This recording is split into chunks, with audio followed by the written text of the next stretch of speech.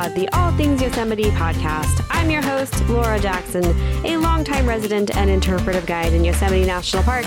And on today's episode, I thought we would have a little fun and talk about some of the most popular hikes in Yosemite Valley for every skill level to help you have the best experience on your next visit.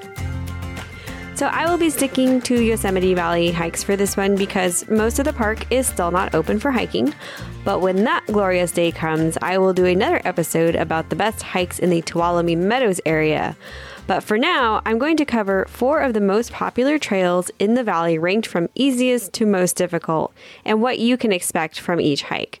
Now, this is certainly not an exhaustive list as there are many trails in and around Yosemite Valley, but these trails in particular are the best ones to get to know the area, and they all offer great rewards for your first few visits. So just think of them as your jumping off point into Yosemite hiking. So let's start with what would be considered the easiest trail on this list, and that is the Mirror Lake Loop. It should be noted that Mirror Lake is not what you would think of as a typical lake. It dries up almost completely in late summer and autumn, but in the spring, the water from Tenaya Creek pools up in a wide depression on the east end of Yosemite Valley and creates a small, still lake where you can catch an impressive reflection of the northwest face of Half Dome and Mount Watkins. It's also a nice place to go swimming when it's warm enough outside, but the water is snowmelt, so it is icy cold. This hike starts on the eastern side of Yosemite Valley at shuttle stop number 17. Now, the shuttles are not running for 2021, so you will have to walk to this trail, and the closest parking is at the Yosemite Valley Stables area or in Curry Village. Now, the hike itself is relatively flat, and most people stop at Mirror Lake and then turn around. It's about a little over a mile from the bus stop, gaining about 100 feet in elevation. But do not be dismayed, and that's just to the lake. The trail continues after that. Don't be dismayed by the crowds. However, the further back you go, the less people will be there. And that's generally the rule for all trails. If you do the entire loop, it's a 5-mile hike gaining 400 feet of elevation and will take anywhere from 2 to 3 hours. I don't think a lot of people like doing this hike because it does not have the wow scenic factor of the hikes that you have when you gain more elevation. And it can also be very buggy because there are a lot of areas of still water, and that's where mosquitoes lay their eggs. So, and then there are these like little gnats that are there too. So I would recommend bringing insect repellent and my favorite fashion hiking accessory, the mosquito head net, which makes you look like a crazy person until everyone realizes why you're wearing it, and then they are insanely jealous of the shield that it offers. So even though this hike does not offer expansive views, it's still one of my favorites, especially if I just want to have an easy day. You get some very nice, interesting views of Half Dome and a great view of Mount Watkins, which you don't really get to see from anywhere else in the valley. So about 2.5 miles into the hike, you cross a footbridge at the far eastern end of the trail. And this is a place very familiar to Yosemite locals, as it is the entry and exit to the supposedly haunted Tenaya Canyon. My roommates and I sat around telling ghost stories about Tenaya Canyon the other night. The place is pretty creepy. Ascending a series of stone steps beyond this point puts you in this massive boulder field, the site of the most recent major rockfall from Awaya Point. In that area. So you'll notice there that the rocks are all really bright white and that the area is incredibly exposed compared to the rest of the trail. Now, that rockfall was in 2009, and it closed that section of the trail for multiple years. And it's open now. They've decided it's safe enough to hike back there. But it's just like such an interesting place. There's no other place in the valley that looks like it because it is such a recent rockfall. So all of the trees and vegetation is like just crushed under these freshly released boulders. It's just really cool to go back there and see it. And it's just a great example of the awesome force of nature and a reminder of the constantly evolving landscape of Yosemite. So continuing past the rockfall section drops you into a dense, heavily forested area. And then depending on the time of year, you may be forced to hike through puddles and streams. Now, I know it's really tempting to try to circumvent these areas, but it might be easier, and my recommendation, to just get your feet wet. It's not good for the habitat to hike off of trail, and there are a lot of social use trails that are being created to avoid those little water sections. But it's actually really surprisingly refreshing and really liberating to just get in the water. You can take off your shoes and socks if you like here. The water is very shallow and slow moving, so it's safe to cross, but a good option maybe just to bring some flip-flops to wade through the water in. So see, there's plenty of adventure for the Mirror Lake Trail. You go through all kinds of interesting terrain. And if you're bringing kids, you could honestly spend the whole day there. I don't have kids, but from what I understand, they much prefer to play than to hike uphill for miles and miles. I don't think they really get the scenery thing yet when they're really young. So if you do have kids, I would consider this one for them. It's also a lot shadier than the other trails, so you won't be dealing with the risk of sunburn. Just be sure to bring plenty of food and water. There are no facilities beyond Mirror Lake. There is a restroom there, but there is no potable water. So you want to pack everything that you're going to need for the day with you. Okay, so the next hike on this list is one that most people visiting Yosemite for hiking are familiar with, and that is the Mist Trail. Now, I did a whole episode on the Mist Trail earlier this season that included the history of the trail. So if you want to go back and listen to that one, it was episode number 3 of the second season. Now, a lot of people consider this trail the essential Yosemite hike. It kind of has it all. Views, waterfalls, rivers. It's difficult enough to make you feel like you put in a good day's work, but not so difficult that you are completely useless afterwards. It's a really great hike with amazing rewards. But for that reason, it is also the most crowded hike in all of Yosemite National Park. But for good reason. The Mist Trail starts at Happy Isles, that's shuttle stop number 16, and travels along the Merced River, gaining a lot of elevation, about 1,000 feet to the top of Vernal Fall, and then another 1,000 feet to get to the top of Nevada Fall. So if you do the whole hike to the top of Nevada Fall, you're going to log about 5.5 miles and gain about 2,000 feet of elevation.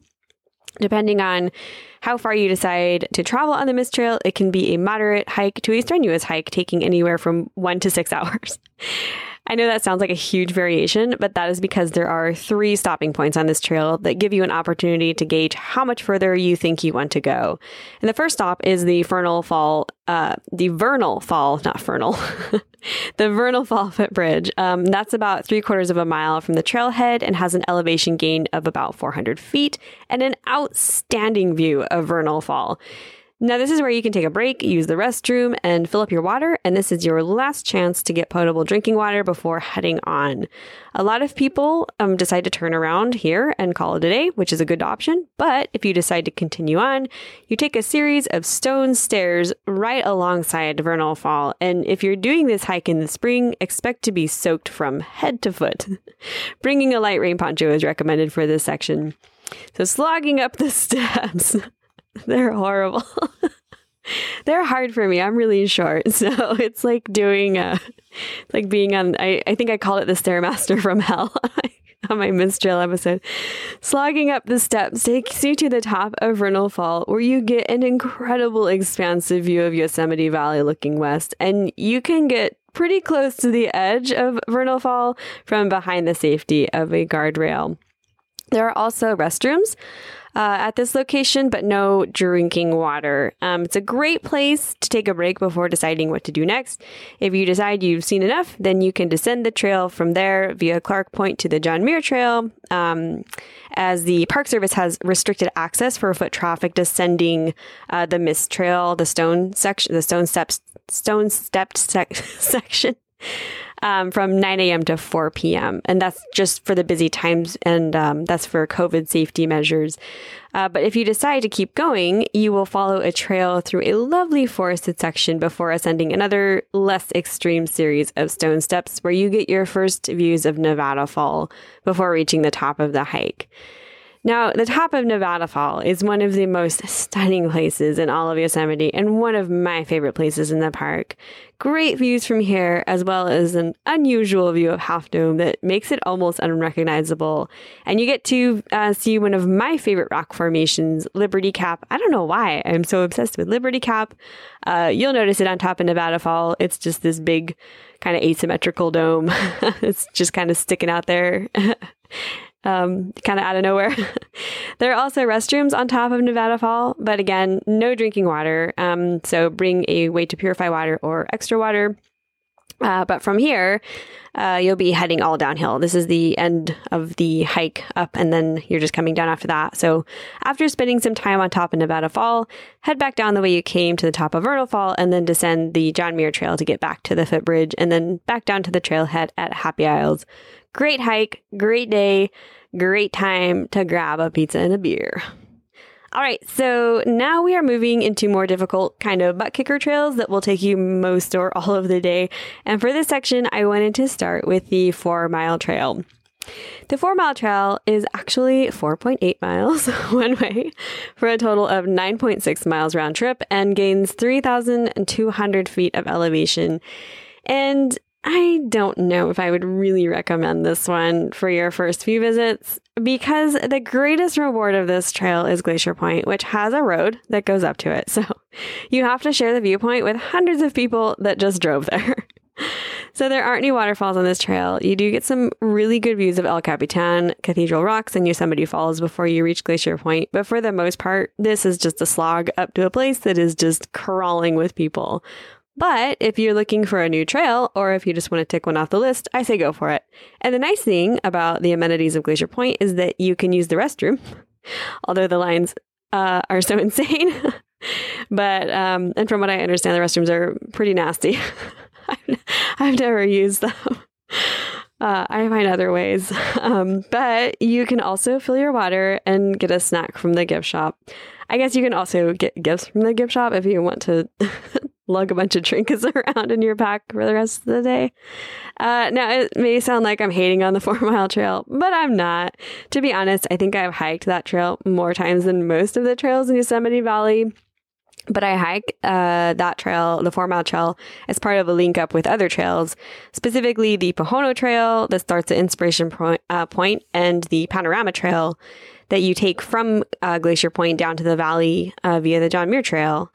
And those trails travel along the south rim of Yosemite Valley. If you look at a map, it makes a lot more sense. The Panorama Trail is one of the best trails in the whole country, in my opinion. So I will be doing a whole episode on that one in the future. But what you need to know for now is that connecting the 4-mile trail to the Panorama Trail to the Mist Trail or John Muir Trail makes for a very long day. It's about 14 miles altogether and thousands of feet of elevation gain and loss. If you decide to hike the 4-mile trail just up and back, it starts from a pullout on Southside Drive, the road you take when you're heading toward Yosemite Valley proper. There's a sign on the right-hand side of the road indicating the start of the 4-mile trail, and you'll find some vehicles parked there on the shoulder. But in general, it's not usually very crowded, and you won't run into too many people on it, which is one thing that really makes this trail great, and one of the reasons I like to hike it. My hiking style in the past was more hiking for fitness, or what my climbing partner would call alpine training.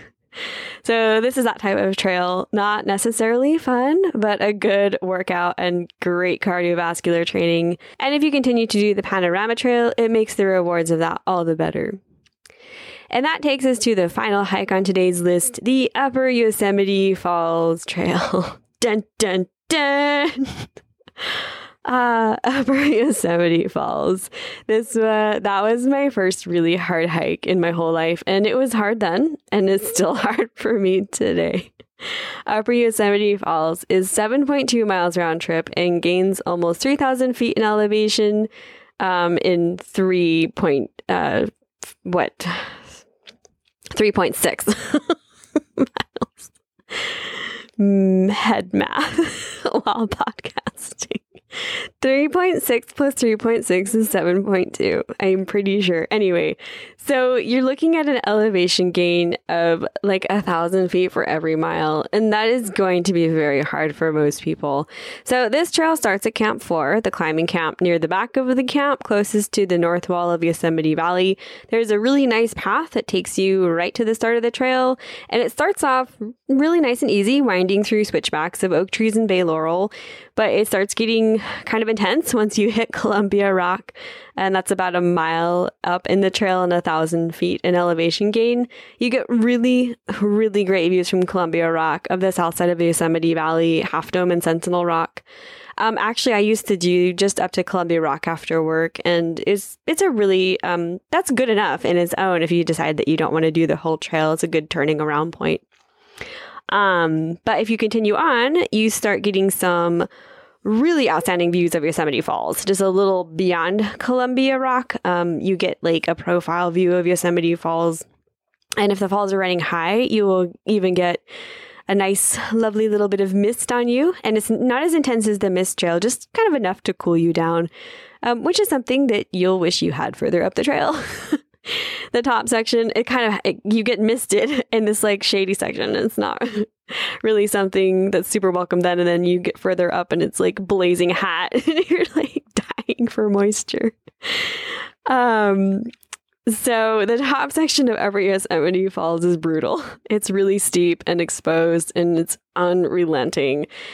And this is a section of the trail that I just feel like it never ends. And it seems like every time I'm on that section, people are coming down from the top and they always feel it's like necessary to tell me that I'm almost there. You know, just hang in there, which I guess is a nice intention because they're trying to be encouraging. But in that moment, it is just unwelcome. I'm just not like, I know where I am, but, I don't know. I could see how some people would like that, but it's kind of a unwelcome piece of information for me. So I won't go too far into my pet peeve on the trail of unsolicited information or like people asking me how much farther they have to go. But I do want to make one point that is especially relevant for Upper Yosemite Falls. So the hiker coming uphill always has the right of way. A lot of people don't know this rule, and when the trail is too narrow for both parties to pass, one party generally has to pull over, and the person going uphill, they have to expend a lot more energy by stopping and starting again, especially if they have like a momentum going. Sometimes the party traveling uphill will pull over ahead of time for a break, and that's their decision. But if you're heading downhill and someone is coming up toward you and neither of you are stopping, the proper etiquette is to yield to the uphill traffic. Also, if you need to take a break, not like a rest, but a snack break, please step off the trail. Find a good place to step off the trail. I cannot tell you how many backpacks and people I've had to step over and navigate around on that trail. And honestly, it's not really safe to present that hazard on that trail in particular. It's already really steep and very slippery in some sections. So just find a good spot, move aside, and allow for clear passage. All right, that's my little PSA for this episode. Proper trail etiquette, very important. Also, don't leave toilet paper on the trail. God, please don't leave toilet paper anywhere in nature. That's another episode for another time too. Leave no trace ethics. So when you finally reach the top of Yosemite Falls, you will want to head a little further east to get to the viewpoint, which I think is called Yosemite Point. But there is a sign that will show you the way, and you can actually take a trail to a view that is right alongside the top of the waterfall.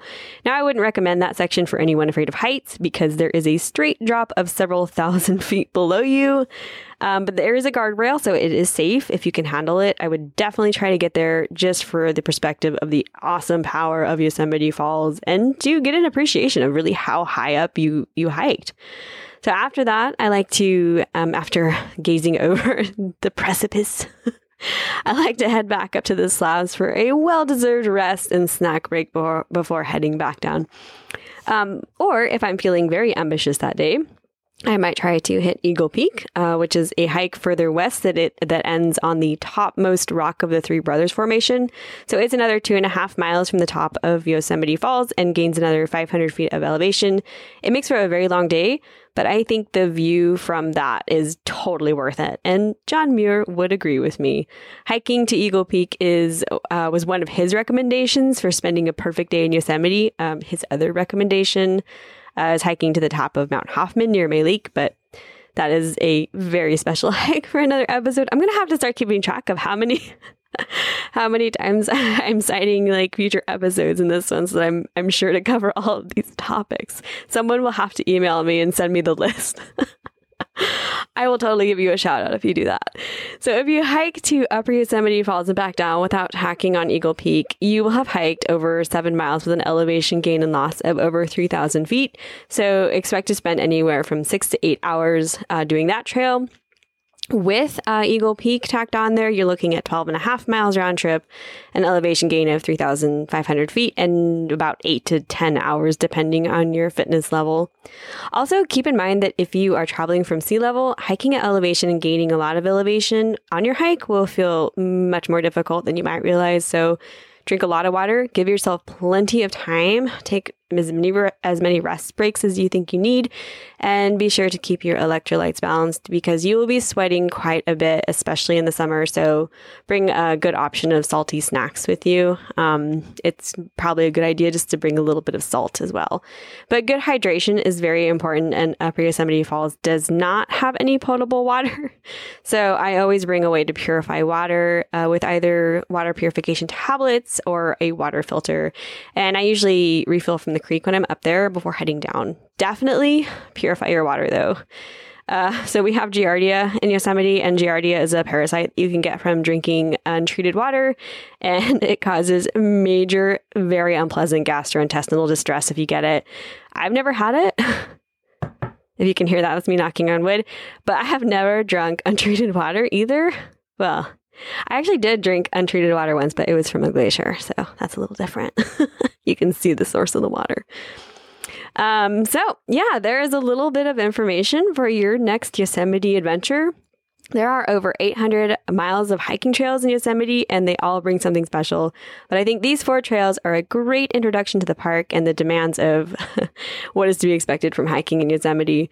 If you want to know more about the trails I talked about on this episode, I will leave links to the National Park Service website descriptions in the show notes. And if you think that you would like to explore more trails, you should look into purchasing a hiking guidebook and a map. And I will put links for my recommendations for those in the show notes as well. I want to thank you for listening to this episode of Little Yo Pod. If you like this stuff, please subscribe so you get new episodes as they release every 2 weeks. Also, if you have a moment, please give me a rating. More positive ratings help more people find the podcast, which helps us grow and reach a wider audience. Also, I want to give you all an update on my life, what is going on with me right now. So if you've been listening for a while, you know that I was in Portland, Oregon, against my will for all of 2020 and some of 2021 because my job in Yosemite was eliminated due to COVID. But you may be happy to know that I am now back in Yosemite working with the Yosemite Conservancy for 2021. So the Yosemite Conservancy is a nonprofit group that works very closely alongside the Park Service to fund research, grants, and projects to help us learn more about Yosemite and to help enhance the visitor experience. One of their most recent projects was the extensive and much-needed restoration of the Mariposa Grove, in which a ton of work was done to make sure visitors could enjoy the grove without negatively impacting the sequoia trees. So raised boardwalks replaced paved walkways that disturbed delicate sequoia root systems and interrupted the natural flow of the wetland in the grove. And then wetlands were restored, diesel-fueled trams and fueling stations were removed from the grove, and I have to say, it's like night and day from how the grove used to be to today. It was a huge project, and it cost $40 million, and half of that money was funded by my new employer, the Yosemite Conservancy, through private donations and paid classes and programs, which is the work that I will be doing for them. I will leave a link to their website in the show notes if you want to know more about their work in Yosemite and how you can contribute and become a part of the Yosemite legacy. All right, guys, I hope you enjoyed this little dive into a few of the hiking options of Yosemite Valley.